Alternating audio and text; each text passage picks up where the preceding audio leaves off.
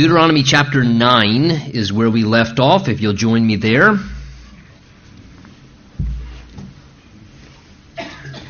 At this point, we're sort of coming towards the close of the second of a series of sermons that Moses here is giving to the younger generation, the next generation of the children of Israel, as they're sort of on the border, about to actually cross now into the promised land, as they will under the conquest of Joshua, to take that territory and actually possess all that God has promised to them. And so Moses, realizing that the window of his life is about to come to a close, that he is about to die very shortly and to transition into heaven and turn the leadership of the people over to Joshua. Like anyone sort of who, coming to that final hour of their life, there are things perhaps on their heart that they want to share and they want to convey. And so Moses is in the book of Deuteronomy here through these series of a few sermons, just rehearsing many of the things, reiterating to the children of Israel things that he's already taught to them, experiences that they've already had, emphasizing this theme of obedience, which obviously was a real tripping point for the children of Israel many times over, as we've seen thus far in our study together through the Old Testament. And, as you come to chapter 9 and 10, I'm not much for a title person. I'm not good like some of these people who, get all caught up in sophisticated, cute little catchy titles or whatever. But, looking at chapter 9 and 10, you could almost, summarize what's there, or if you were to title it, basically, in essence, it boils down to God is saying, look, you're really rotten, and I'm really gracious.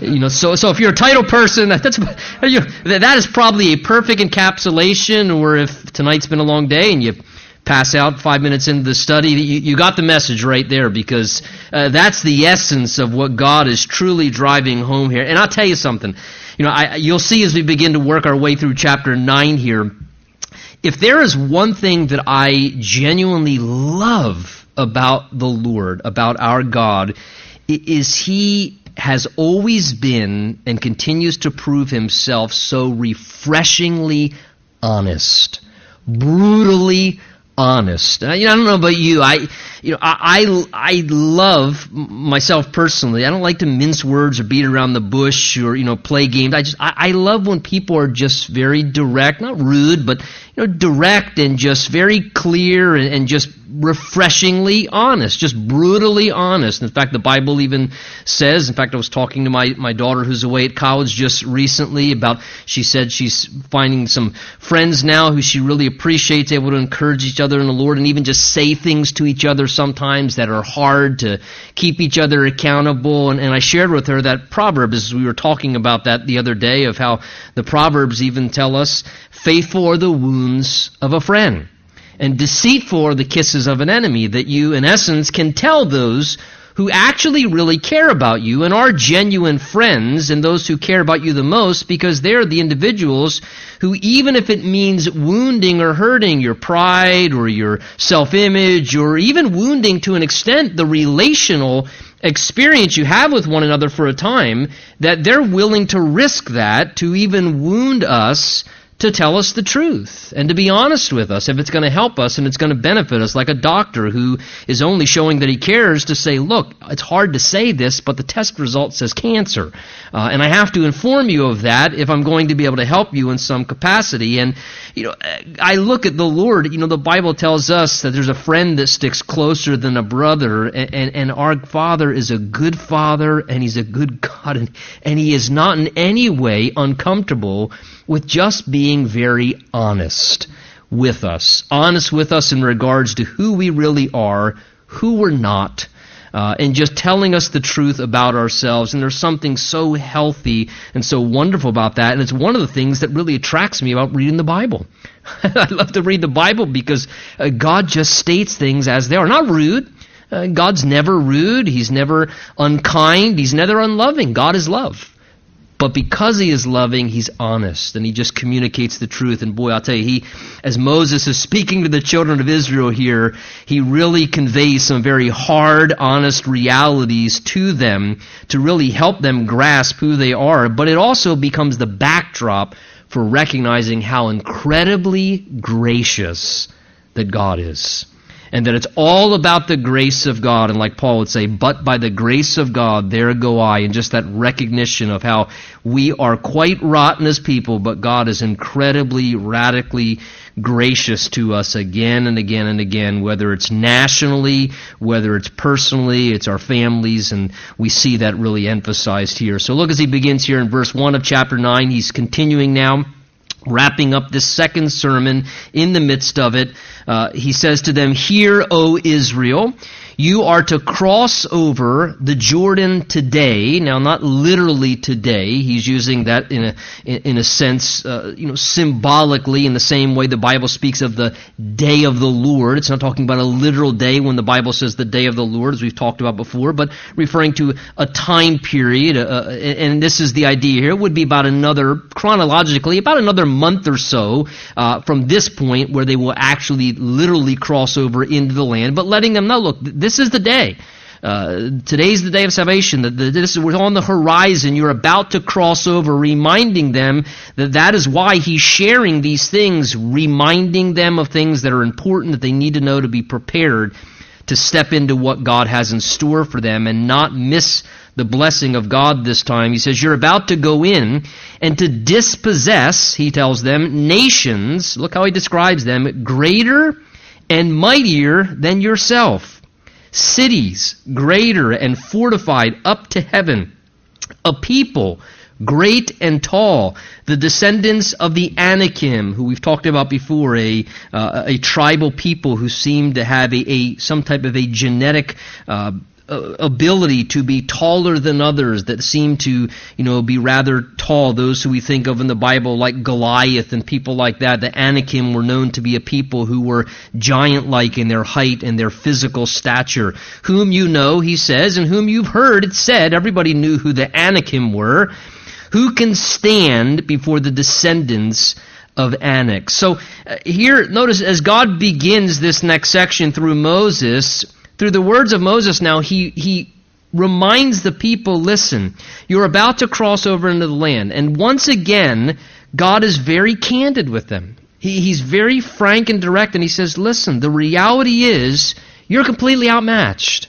The people who you're about to face, they're bigger than you. They're stronger than you. They're more experienced than you. They're a mightier people than you in every way. Their physical capabilities, their fortified cities. And keep in mind, the children of Israel, in essence, are nothing more at this point in time than a group of people who primarily were slaves for hundreds of years, servants and slaves. They're not trained warriors. They fought a few battles at this point, as we've seen thus far. God's been equipping them, but they're about to go on a military conquest, so they don't have quite the expertise, the military savvy, and they're about to go against a people who completely, in every way, outmatch them, are stronger than them, and God does not diminish the reality of the incredible obstacle that's in front of them. The Lord doesn't tone it down and say, I don't want to intimidate them, so let me not make it look as, let me minimize the problem, or let me minimize the obstacle or the threat that's against them. Instead, God says, look, let's not minimize it. It is what it is. These people are much stronger than you. This is going to be something that is way beyond your capacity to handle. It's bigger than you. It's much larger than you. There is no way that you would be able to handle this. Now you're thinking, that doesn't sound like a good way to encourage people. Lord, what are you trying to do? Are you trying to make the next generation go, you know what? Maybe another 40 years in the wilderness wouldn't be that bad. Our parents survived it, and like we saw last week, their feet didn't swell and their clothes didn't wear out for 40 years.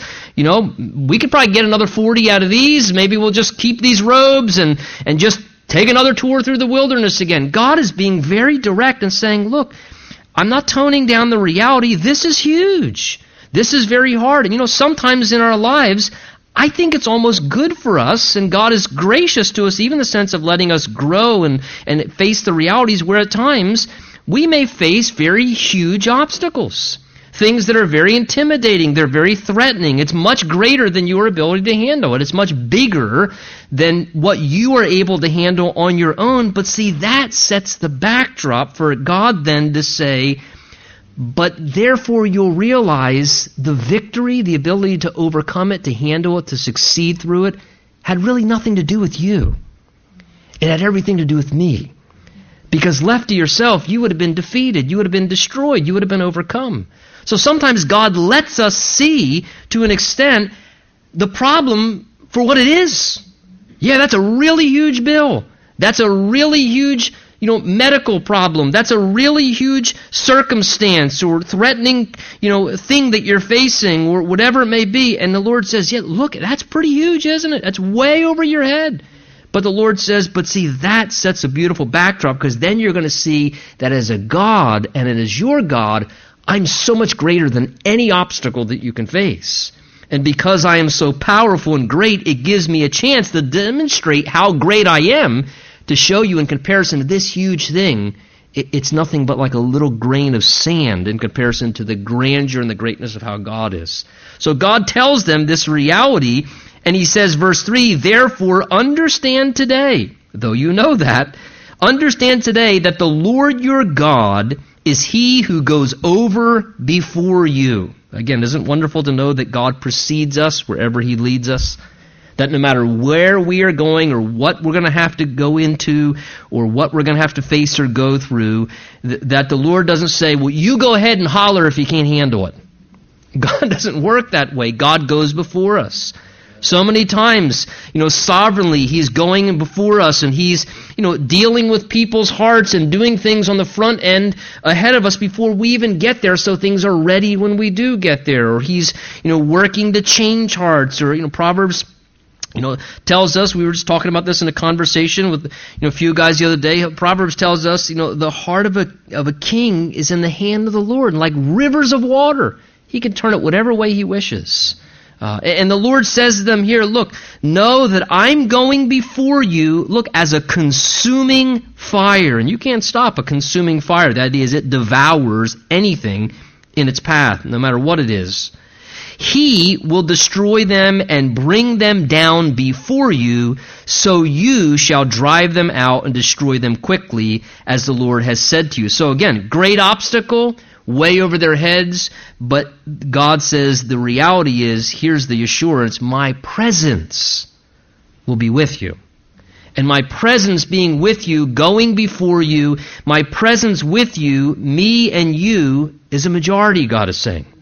It does not matter what the numbers are against you, the odds against you, how big. He says, I will precede you, and he says, I will be with you, and I will bring them down before you. So again, the victory was the victory that God brought for them. All they were doing was cooperatively walking up the steps in the process, but the power was all God's, the victory, the defeat was all the Lord's, and they then would just enter in and be able to drive them on. How amazing, keep in mind, in essence, what God is saying is how he would be supernaturally assisting them in the midst of their battle.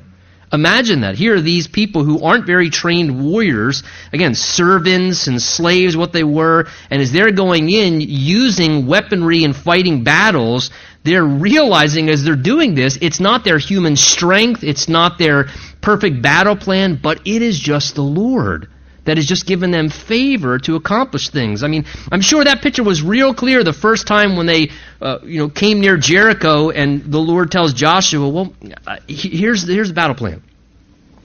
I want you to tell people, just march around the whole city.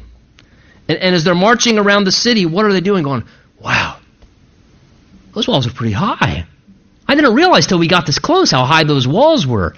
And all of a sudden, now they're walking around going, wow, maybe we should try another place before Jericho. I mean, those walls are pretty big. Maybe we should, build up to Jericho or something. And so I said, tell them to keep doing it for a whole week. Every day, take them out and make them look at the big obstacle again.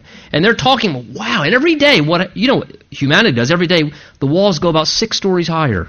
The first day they looked about this high, now all of a sudden they are stretching up to heaven. It's, oh my, this is crazy, what are we doing? And no wonder the people of Jericho were yelling down from the wall and saying, that's what we thought, walk around us, you'd never try and come through us. And all the, intimidation and the build up. And then the last day the Lord says, tell them to actually do it half a dozen times. Tell them to walk around it multiple times in that one day. And then tell them all they got to do is just yell. And the walls will fall down. And you can just hear as Joshua tells them, so Joshua, General, what's the battle plan? Well, here's what we're going to do. God said, walk around, stare at it, don't say anything, don't talk back to them, and then on the last day, we're going to do it again. Again, they're thinking, look, they could throw stones on us, kill us, and they're in jeopardy. They're making themselves seemingly vulnerable. And he says, and then the last day, God says, if we just yell really loud, the walls will fall down, and we can run. And the absurdity of that. But when it happened, what do you think they walked away realizing? That was the favor of God. God was supernaturally helping us. And how wonderful it is it not, when you obey the Lord in faith and you walk through situations sometimes and you truly can recognize, whether it's in a conversation or the way a circumstance unfolds or how something that seems so threatening turns around and it works, and you realize, man, that was the Lord. That was totally the favor of God there, that God worked in that way. And this is what the Lord's assuring them of, to be honest with them, but give them this confidence to be able to trust Him. Now, look what he goes on to say now, verse 4 to 6, and pay attention. Again, repetition in the Bible is never accidental. It is always purposeful. The Spirit of God is writing this.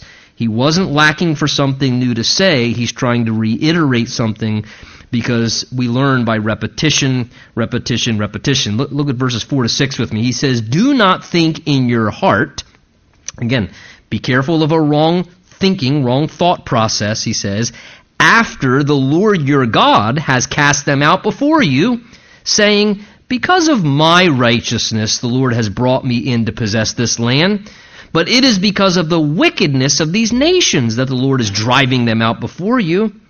It is not because of your righteousness or the uprightness of your heart that you go in to possess their land, but because of the wickedness of these nations that the Lord your God drives them out before you, that He may fulfill the word which the Lord swore to your fathers, to Abraham, to Isaac, and to Jacob. Therefore understand, verse 6, if you didn't hear it yet, that the Lord your God is not giving you this good land to possess because of your righteousness. Here's brutal honesty. For you are a stiff-necked people. So Moses here, again, this is one of the things I think that comes with age too. I appreciate some of the folks that in my life that I know older than myself, and just older saints in the Lord. There's almost a part of that where when you start to realize that there's way more in the rearview mirror time-wise than there is in front of you. You just feel a lot more liberality to just be honest with people and just to say it as it is. And here Moses, again, he realizes, I got about 30 days and I'm dead. So if you don't like me, fire me. You're stiff-necked. And he's just very honest here. But again, not because he's trying to be rude to the people or hurtful or critical. He's telling them the truth about their own condition and their own sinful propensities to help them. You see, the reality is, even if you boil it all the way down to the gospel isn't good news until you realize how bad you need the saving message of the gospel of Jesus Christ. So there's a part of this that is important. And here, Moses gives this exhortation now, verse 4, 5, and 6, 3 times. You notice the repetition there? He says, look, be careful of a wrong mindset. When you go into that land, and the Lord drives out the nations before you, and you possess the territories, and God gives you favor in battles, and you find success and prosperity, and you start inheriting and enjoying all the land, he says, don't develop a wrong mindset where you begin to get, let's boil it down to this, self-righteous. Where you begin to get a self-righteous spirit, where you wrongly begin to think in a wrong mindset, of course, the reason why we inherited this land is because we're a pretty committed people.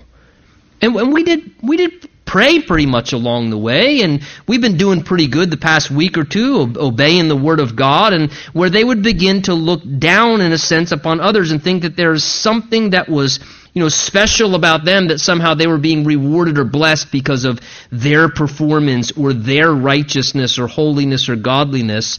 And Moses says, look, be careful. Don't think when you begin to inherit the land that the reason is because of your righteousness or uprightness in your heart. He says that's not the case. He says the truth of the matter is the only reason you are experiencing that blessing of God and the good things that God is doing is because it's a part of God's plan and it's a part of God's promise. It's not your performance. It's God's plan and it's God's promise, because it was God's plan for them to be in the land. And he says the only reason you're inheriting the land is because not of your greatness, but it's because of the wickedness of the people who are in the land now, who God was judicially judging after hundreds of years of ungodliness and immorality, that he was cleansing and removing them from the land, and Israel was just being used as God's judicial instrument militarily to displace them from the land. And God says, look, the only reason you're getting the land is because it's vacant. You're being used to displace them, and I'm just graciously blessing you with that vacant land as I drive them out. It's not because you're more deserving or more worthy or more righteous in some way, but it is just my plan for you to be in that land. It's my plan that's being fulfilled. That's what God is saying. This is about the grace of God unfolding, that God wanted to bless his people. And it was his plan to bring them into this land, as well as it was the promise of God, because he reminds them there in verse 5 that he is fulfilling the word which he swore to Abraham, Isaac, and Jacob. So it was God's plan being fulfilled, and it was God's promises coming to pass. That was the reason they were experiencing the good things that they were going to experience, not because of their own self-righteousness or worth or those kind of things. And boy, that is such a good reminder, because quite honestly, that is something we all can be so prone to. You know, the Lord begins to let us get a little bit of, let's call it spiritual traction. We begin to make a little forward progress spiritually, and we grow a little, or we have a little victory over some enemies in our lives spiritually, and we overcome maybe a few areas of sin in our life, and we get a few Bible verses under our belt, and we begin to establish a little bit of a consistent worship and prayer life, and then all of a sudden we begin to lose this concept and this reality of who we are, and the reality of just the amazing grace of God that's being lavished on us, that's the reason for all the blessing and the victory and the good things we're experiencing. And we begin to get a little self-righteous.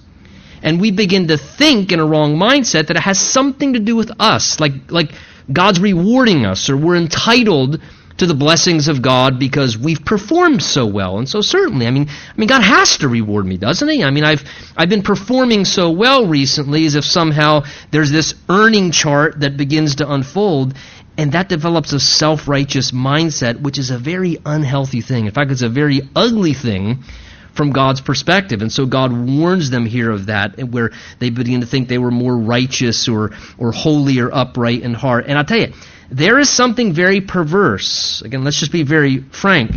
There's something very perverse in all of our flesh, where we really like to be perceived as spiritual. We like for people to think we're actually more righteous than we really are. We like for people to get the image that we're actually way more dedicated or more spiritual or more holy or more upright in the things of the Lord than and our flesh yearns for that. We think people are, you're always trying to put on an image, but quite honestly, in the realm of Christianity and spiritual life, our flesh is so sick and distorted, it likes the same thing. I like for you to think that I'm more spiritual than I really am. We like that. And this is where this danger comes into play, where we begin to give off this image and we begin to believe it ourselves, when the reality is God is saying, look, it has nothing to do with that. Be careful of that, he says. Don't let this self-righteous mindset, because self-righteousness leads to a plague of all kinds of things, where we become very critical and we begin to disappreciate the grace of God and what he's doing in our lives. And we need to realize the only reason anything good is happening in any of our lives is because the plan of God is unfolding, because he's a good father and every good and perfect gift comes down from above, and because the promises of God are being fulfilled, because he who begins a good work in us is faithful to complete it until the day of Christ Jesus. And so when I'm getting victory over sin, hey, praise the Lord. The reason I'm getting victory over sin is because that's God's plan for me as a Christian, and that is God's promise to me as a Christian, because the book of Romans says, sin shall not have dominion over you. So it's not that I'm really good at defeating sin and I'm way more spiritual than these people who haven't overcome this level. No, it's because that's God's plan for me to overcome sin, and the power of Christ and the Spirit is working in me, and the promise of God is, I'm not going to let sin have dominion over you, so I'm going to help you experience my promises. But that we would keep that proper perspective, guard against self-righteousness, and realize it is the goodness of God and the grace of God. And this is what they're being cautioned about here. He says, if anything else, he says, realize again, verse 6, that it is not, you're not receiving this good land. And again, the land and the victory over the enemies is a picture of that inheritance of the spiritual life and victory over sin and enemies in our lives. He says, it's not your righteousness. And he just says, for you are a stiff-necked people. Again, just such a great direct term. A term speaking of stubbornness, of being stiff-necked. The idea is someone who just, that image in your mind of just totally uncooperative. You're trying to turn the head of, a child. If you ever, maybe you're trying to turn them off doing something and they just, and that's the idea. God says that's what people are like. That's naturally what we are like. We're not naturally submitted people. We're not naturally cooperative people. God says, no, naturally you tend to be very stubborn, very stiff-necked, not compliant, and that's the truth of the reality of all of our nature, our sinful nature, what we're prone to. It's only as the grace of God by His Spirit is working in us that we become more submissive, more compliant, and we begin to appreciate, Lord, thank you for humbling me and helping me to become more cooperative and obedient as the Spirit of Christ works in us. The Bible says that's how we begin to fulfill the righteous requirements of the law Paul talks about. The righteous requirements of the law are filled in us as the Spirit of Jesus within us makes us want to be obedient, makes us want to resist sin and walk in the ways that are righteous. Verse 7, he goes on, getting more directly honest. He says, remember, he picks up on that stiff-necked term now for a bit. Remember, do not forget how you provoked the Lord your God to wrath in the wilderness. Now, we know what provoking somebody is, right? You get the image of, two young men in high school and somebody in somebody else's face and, pushing somebody's forehead or, provoking, instigating. And he says, this is spiritually what they were doing to God. He says, remember how you provoked the Lord your God to wrath in the wilderness from the day that you departed from the land of Egypt. So from day one, he says, they didn't have a very good track record, and we've seen that as we've studied through the books thus far we have. Until you came to this place, so for the past 38 to 40 years, that you have been, look what he calls them now, a rebellious people against the Lord. So there's two great titles there, stiff-necked and rebellious. That's God's description of what the children of Israel are like. And truth be told, that is exactly what they were like. We find more often than not that they were rebellious against the Lord. Again, not instantly obedient. They would many times say, we will obey all that the Lord has said to us. But how many times did they rebel against the Lord? And again, why? Because by nature, we're rebels at heart. That's what we are by nature. That's what the Bible tells us about ourselves. That's why the first word so often out of a young child's mouth is no. We're rebels by nature. Our fallen sinful nature makes us not want to be inclined towards doing what is right, but it makes us want to rebel always against what is right. To be in control, to resist authority, whether it's parental authority or doing the right thing, we always are prone to want to rebel. That's what we gravitate towards. That's the natural inclination. That's why the Proverbs tells us from a parenting perspective, foolishness is bound up in the heart of a child. The rod of correction will drive it far from them. Again, that's part of the parenting process, recognizing that as soon as they're born, they are adorable, but at the same time, they are the most dangerous thing on planet Earth because they are a cute, little, beautiful thing enclosed in this gorgeous wrapping, and underneath is a rebel. A rebel. And that the goal of parenting is that through a process of correction and teaching and training to drive that rebellion out of their heart. Because if they rebel against the parent, then they will rebel against other forms of authority, and ultimately they will rebel against the greatest authority, which is God in their life, and go on that self-destructive path. And this was the natural bent of Israel. They were stiff-necked. Moses says, from the day you left Egypt, you've been rebellious against the Lord. Again, from the day that they were redeemed and taken out, that rebellious streak didn't go away. And let me just say this, again, that's a picture of salvation we've talked about, right? Being redeemed out of Egypt. And look, from the day of their redemption, their rebellious streak didn't go away. And I don't know about you, but even though I know Jesus and I've been born again and I love the Lord now, there's a rebellious streak in me, my sin nature, that still wants to rebel against the Lord. One of my favorite hymns, prone to wander, Lord, I feel it. Prone to leave the God I love. Because that's the natural inclination. So here, the Lord just says, you've been stiff-necked, you've been rebellious. And then he gives examples. Verse 8, also in Horeb, you provoked the Lord to wrath, he says. So that the Lord was angry enough with you to have destroyed you. When I went up into the mountain to receive the tablets of stone, the tablets of the covenant which the Lord made with you, then I stayed on the mountain 40 days and 40 nights. I neither ate bread nor drank water. So Moses is going to begin to cite now some of the occasions when they did rebel against the Lord. The first thing he mentions is when he went up into the mount, as we saw there back in our study in Exodus, and he was there on the mountain with God for 40 days and 40 nights, receiving from the Lord revelation regarding the law of God and the tabernacle and the priesthood and all those kind of things. And notice he mentions verse 9 here. He says, I was on the mountain there 40 days and 40 nights. I neither ate bread nor drank water. Now please take note. That's miraculous. You scientifically cannot go that many days, not just without food, but without water. You can go a few days without water. But he says, for 40 days I neither ate bread nor drank water. So how did Moses survive? Because he was being sustained somehow, miraculously, by the presence of God. And it was the presence of God that was sustaining him supernaturally and miraculously, that he was able to be in the Lord's presence. And what an interesting thing, in some ways, a foreshadowing of how there was a different drive that was sustaining Moses during that time while he was in the presence of God. Again, even Jesus, when he raises from the dead and he speaks about his own body and life there in the end of the Gospel of Luke, he says, touch me and see. And he says, flesh and bone. And he doesn't say flesh and blood, but he says flesh and bone.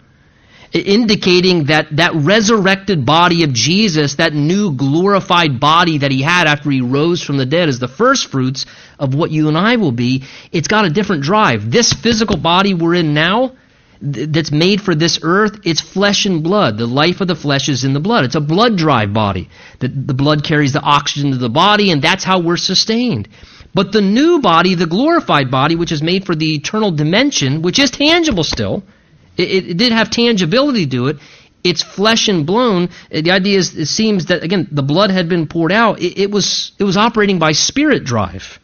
It was the Spirit that empowered and enabled. And here, this beautiful foreshadowing how Moses, somehow, he did not need natural means to be sustained when he was in the presence of God for those 40 days there, as he was being sustained somehow by God's presence and being in the midst of this. And here the Lord took care of him for that time while he was there receiving revelation from the Lord in this humanly miraculous way. Just a beautiful thing. Verse 10 goes on to say, then the Lord delivered to me those 2 tablets of stone written with, notice, the finger of God. How amazing that must have been, that God inscribing the law. The Bible tells us today that God writes his will on the fleshly tablets of our hearts. So on that day he was with the finger of God inscribing things for them, the words the Lord had spoken to you on the mountain from the midst of the fire in the day of the assembly. And it came to pass, verse 11, at the end of 40 days and 40 nights, that the Lord gave me the 2 tablets of stone, the tablets of the covenant. And then the Lord said to me, verse 12, arise, go down quickly from here, for your people whom you brought out of Egypt have acted corruptly. They've quickly turned aside from the way which I commanded them, and they've made themselves a molded image. Remember, this is a reference to the whole golden calf scenario where they were waiting and saying, where's Moses? He's been gone for over a month, and he's not coming back down. And as the people became impatient, and they lacked belief, unbelief, and impatience with God led to them doing something very foolish. Because they could not wait on God's timing, and they did not like the idea. Well, he said he was going up there, but I mean, it's been over a month now. I mean, we didn't think it would take that long for him to be up there and to come back down. So because the timing wasn't their timing, they started to get impatient and they started to become doubtful, and that led to them really making a major mistake. Remember, where they persuaded Aaron, you make us a god to worship. And Aaron, rather than being a strong spiritual leader and not wanting to please the people and saying, look, no, that's wrong. That's not righteous. That's not pleasing Lord. Instead, he acquiesced to have the favor of the people because he was more concerned about having the approval of people rather than doing what was right before God, which is always the first downfall to any spiritual leader. And Aaron complies with their suggestion, makes the golden calf. And remember, Moses is referring to here how as he was up there and on his way down, the Lord said, Moses, get down there quick. And look how God refers here. He says, the Lord said to me, your people whom you brought out of Egypt. Notice, nobody wants to take ownership of them now. Moses, these people that God and Moses had this very interesting relationship. You know, they spoke like a friend face to face, the Bible says. So he says, they've acted corruptly. They've already turned aside. You know, they haven't even gotten the full revelation of the Word, and they're already breaking the Word of God in compromise, again, pointing back to what? Stiff-necked and rebellious people. Furthermore, the Lord spoke to me saying, I've seen this people. Now God says it, and indeed they are a stiff-necked people. Let me alone, God says, that I may destroy them and blot out their name from under heaven. And I will make of you a nation mightier and greater than they. So again, Moses is just reiterating these accounts that we read and studied earlier, and again, how keep in mind, this was a tremendous temptation. Think of yourself being in Moses' situation, having dealt with these people who've given him nothing but grief and difficulty as he's tried to care for them and lead them in love. And now God says, you know what, Moses, that's it. They have crossed the line, and my wrath, my righteous judgment is due upon them, and I'm going to just do away with them. I'm willing to create a new nation, and I'll use you as the one who will, in a sense, begin that new nation. He says, I'm going to destroy them, and I'll make of you a nation mightier and greater than they. And Moses could have said, sounds like a great idea. I'll go back up the mountain, I'll close my eyes, you do what you got to do. You've already taken care of me for 40 days and 40 nights without food and water. But again, what does Moses do? He resists the temptation. We know is what happens in this account here. God sets before him a test, and he passes the test. Because he could have very easily, again, God, that would have been right, but what Moses cared about, but would that really be what's best? Would that really be what's the most pleasing and profitable for your name's sake? And he's zealous for God's glory is what we see here in this situation. So God sets a test before Moses. Moses passes the test, and that's always good because sometimes God sets those moments of test before us, and then we get to learn about ourselves to see whether we're going to pass the test or we're going to jump on something and take advantage of our own self-advancement or do what's best for ourselves instead. So verse 15, he says, so I turned and came down from the mountain, and the mountain burned with fire, and the 2 tablets of the covenant were in my hands. And I looked, and behold, you had sinned against the Lord your God. You had made for yourselves a molded calf. You had turned aside quickly from the way which the Lord had commanded you. And then I took the 2 tablets, and I threw them out of my 2 hands, and I broke them before your eyes. Remember, that symbolic gesture as the commandments broke in front of them was a picture of what they had actually been doing spiritually in the midst of what they were doing. I mean, what an interesting and yet tragic thing. Here's Moses for 40 days and 40 nights fasting and depending upon the Lord. And here are the people down at the bottom of the mountain, and they're feasting and they're disobeying the Lord, doing the exact opposite. And of course, Moses, such a beautiful picture of Jesus. How often Jesus denying himself, taking up his cross, being faithful, and yet you and I so many times being self-centered and disobeying and dishonoring the Lord. Aren't you thankful that Jesus was faithful to finish the Father's will? That he never stumbled, that as our mediator, he took care of what needed to be done to atone for our sin. He went into the presence of God and made atonement for us, and as our great mediator, He has been faithful as our great faithful high priest in ways that we never could because we often fail in our rebellion. And here Moses demonstrating this beautifully by his faithfulness amidst the unfaithfulness and sinfulness of the people. He says, verse 18, "And I fell down before the Lord as at the first. 40 days and 40 nights I neither ate bread nor drank water, because all your sin which you committed in doing wickedly in the sight of the Lord to provoke him to anger." So he goes back into the presence of God, we know, for another 40 days where intercession begins to take place. He says, "For I was afraid," verse 19, "of the anger and hot displeasure with which the Lord was angry with you, to destroy you. But the Lord listened to me at that time also." Boy, what a great encouragement that it matters to pray. Moses says of his prayer and intercession, one man standing in the gap, faithfully seeking the Lord for his best and his will, and he says, "The Lord listened to me." You know, I love Joshua when it tells us that on that occasion when he cried out to the Lord to ask the sun to stand still in the midst of fighting a battle, and it says the Lord listened to him in a way that he had never listened to a man before. Again, our prayers matter to God. And here Moses stands in the gap. He intercedes. He says, verse 20, "The Lord was very angry with Aaron and would have destroyed him also. So I prayed for Aaron." So he prayed for Aaron, interceding also at that same time, because again, of the great failure that was for Aaron. Here he is the high priest of the people, and already he had failed greatly in his spiritual leadership. "And then I took your sin, the calf which you had made, and burned it with fire, and crushed it, and ground it very small, until it was fine as dust, and I threw its dust into the brook that descended from the mountain. Also," he then adds, if that wasn't bad enough, verse 22, "also at Taberah, and at Massa," the experience of Exodus 17, "and at Kibroth Hattaavah," Numbers chapter 11, when they were complaining about food, and that was the instance where then God gave them manna. He says also at these occasions, he's just listing a few now, "you provoked the Lord to wrath." Verse 23, "Likewise, when the Lord sent you from Kadesh Barnea, the first time they came to the border of the promised land, saying, 'Go up and possess the land which I've given you.' Then you rebelled against the commandment of the Lord your God, and you did not believe him, nor obey his voice." Verse 24, his little summary again, "You have been a rebellious against the Lord from the day that I knew you." Again, that's honesty. So he just mentions numerous occasions.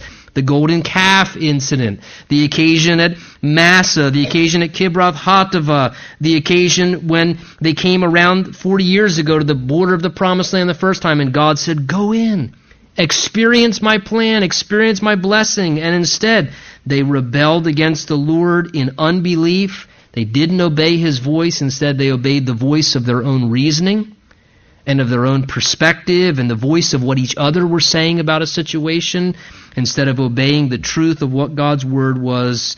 And again, Moses is just trying to indicate to them how many times they have proven their rebellion before God. That it wasn't just one instance here. He says, "You have been rebellious against the Lord from the day that I knew you." Verse 25, "Thus I prostrated myself." Look what Moses does because of their rebellion. "I prostrated myself before the Lord 40 days and 40 nights. And I kept prostrating myself because the Lord had said he would destroy you. Therefore I prayed to the Lord and said, 'O Lord God, do not destroy your people and your inheritance, whom you've redeemed through your greatness, whom you have brought out of Egypt with a mighty hand. Remember your servants Abraham, Isaac, and Jacob,'" calling upon God to remember his promises as he prays. Great way to pray. "Do not look on the stubbornness of this people, or on their wickedness or their sin, lest the land from which you brought us, Egypt, should say, as they watch them be destroyed, 'Because the Lord was not able to bring them to the land which he promised them, and because he hated them, he's brought them out to kill them in the wilderness. Yet they are your people and your inheritance, whom you brought out by your mighty hand, your mighty power, and your outstretched arm.'" So Moses again refers to, and we know the account, how what he did in response to their incredible sin and the wrath of God being righteously aroused against them, that what he did, again, as a picture of Jesus, he acted as a mediator. and he stood in the gap to turn away the wrath of God that was rightly deserved against the people for their rebellion and their wickedness and sin, how he stood in the gap as a mediator, and he says, I prayed, prostrating myself. For 40 days straight, I prayed and I prayed again, and he kept interceding. And I want you to notice this again here. As Moses was standing in the gap interceding here, notice what Moses is concerned about, again, is not his own self-advancement. He doesn't take the opportunity to, God, wipe them out and make me the new leader, give me a whole new generation. What is he concerned about? He says, Lord, I'm concerned about your glory. And the thing that motivated him to pray and to intercede was his yearning and his desire for the glory of God. He says, Lord, your reputation could be at stake here. And I don't want the people of Egypt and of the world to look on and to misunderstand and think that these people died in the wilderness after all the great things you've done for them because you didn't have the power to do what you said that you could do as a great and an awesome God. And so his motivation to pray and his desire in prayer was to experience and to achieve glory for God. Not for himself, not for his own reputation. He was someone who cared greatly about the glory of God. Now let me just say this too in relation to this. As you see Moses interceding here. We've talked about it before, but because the scripture brings it up, I want to reiterate this again because I think it's important. Do not get the wrong mindset here, because it's almost a self-righteous mindset from earlier chapter, that God is such a hothead, and thank goodness, good old Mo was a level-headed human being. Because God's ready to just wipe them all out. That's it, I'm done. I'm wiping them out, Moses. I'm fed up with these people. Can't take them no more. And Moses, thankfully, such a godly man, that he was so level-headed, because first of all, that's the exact opposite of the whole reason why Moses is praying here. Moses would never want the glory for that. Number one, he's a picture of Jesus, because he's a mediator. He's standing in the gap to intercede, to turn away the wrath of God. Number two, where does the desire to genuinely pray in accordance with the will of God come from? The Spirit of God. From God himself inspiring prayer. Here's what's happening. They righteously deserve judgment. But God, in his righteousness, not able to compromise his righteousness, his holiness, and his justice, also because he's God, wants to honor the love and the mercy in his heart. So he's looking for a way to be merciful to his people. He's looking for a righteous way to be merciful and gracious to his people. So how does he do it? He inspires one of his servants to stand in the gap in intercession, to cry out to him, to turn away the wrath of God, so that he can honor that prayer, as God does, and listen to the prayer of his servant, and therefore be merciful and not have to destroy his people, because it's not what God wants to do. Turn in your Bible, if you would, quickly, before we conclude, to Ezekiel chapter 22. So turn a little ways to your right through some of the prophets. Ezekiel 22, I just want to leave you with this in relation to what we're looking at there, and then we're going to enter back into a time of worship and just sitting in the Lord's presence. But Ezekiel 22 describes a time when Israel, again, had become extremely wicked and corrupt. Ezekiel 22, I'm going to begin reading in verse 26. Let me just read it to you. If you're not turned there yet, just listen so you can at least you can catch what's being said here. Ezekiel 22, verse 26 says, Her priests have violated my law and profaned my holy things. They've not distinguished between the holy and the unholy, nor have they made known the difference between the clean or the unclean and the clean. They've hidden their eyes from my Sabbath so that I'm profaned among them. So again, the spiritual leaders were completely corrupt in that day. Always bad when the spiritual leaders are more corrupt than the people they're supposed to be leading spiritually. Her princes, so her governmental leaders, in the midst of her are like wolves tearing the prey. So instead of public servants, they're public feeders. They're feeding upon the people, taking advantage of them to shed blood, to destroy people, to get dishonest gain. Her prophets, those who are supposed to speak on God's behalf, her prophets plastered them with untempered mortar, seeing false visions, divining lies for them, saying, Thus says the Lord, when the Lord had not spoken. So the priests are corrupt, the spiritual leaders. The political leaders are corrupt. The prophets of God that are supposed to be speaking for God instead are speaking false things and saying lies that God never said. And on top of that, just the people generally, verse 29 of the land, have used oppressions, committed robbery, mistreated the poor and the needy, and they wrongfully oppressed the stranger. Look at verse 30. Don't miss it. God says, so I sought for a man among them who would make a wall, stand in the gap before me on behalf of the land, look at it, that I should not destroy it. But I found none. Therefore I've poured out my indignation on them. I've consumed them with the fire of my wrath, and I've recompensed their deeds on their own heads, says the Lord God. But I want you to see this. God says, my wrath was coming upon Israel. But he says, before I unleashed my wrath righteously that I had to as a holy God, he says, I sought for a man. I was searching for a man, he says right here, so that I wouldn't have to destroy them. I was looking for a man, for someone to stand in the gap as an intercessor who could cry out to me and say, God, have mercy. God, turn away your wrath. God, please. We know that we did, but someone who could stand in the gap in intercession so that God could say, okay, you're asking, and now I can honor that prayer, and I can turn away my wrath, or I can forestall the wrath of God for a season of time and continue to let the good works of God continue to happen. But God says, in that day, I couldn't even find one intercessor. Again, how interesting, as I just said. But where's the impetus to pray come from? From God. God seeks for someone to stand in the gap to intercede like Moses was doing in our picture in the Old Testament, because it's God who's the one who deserves the glory, and it's God who's the one who wants to be gracious and merciful to his people. Thankfully, Jesus ultimately fulfills that himself in the flesh when he comes. And he comes as what? A man. One man to turn away the wrath of God for us as he stands in the gap and perfectly lives the sinless life and then sacrifices and dies in our place and takes the wrath of God and says, Father, forgive them, for they know not what they do. But man, what an incredible thing to emphasize as well that the Spirit of God is still prompting and looking for intercessors. Again, the Bible says God looks for a man. It doesn't say God looks for a whole movement.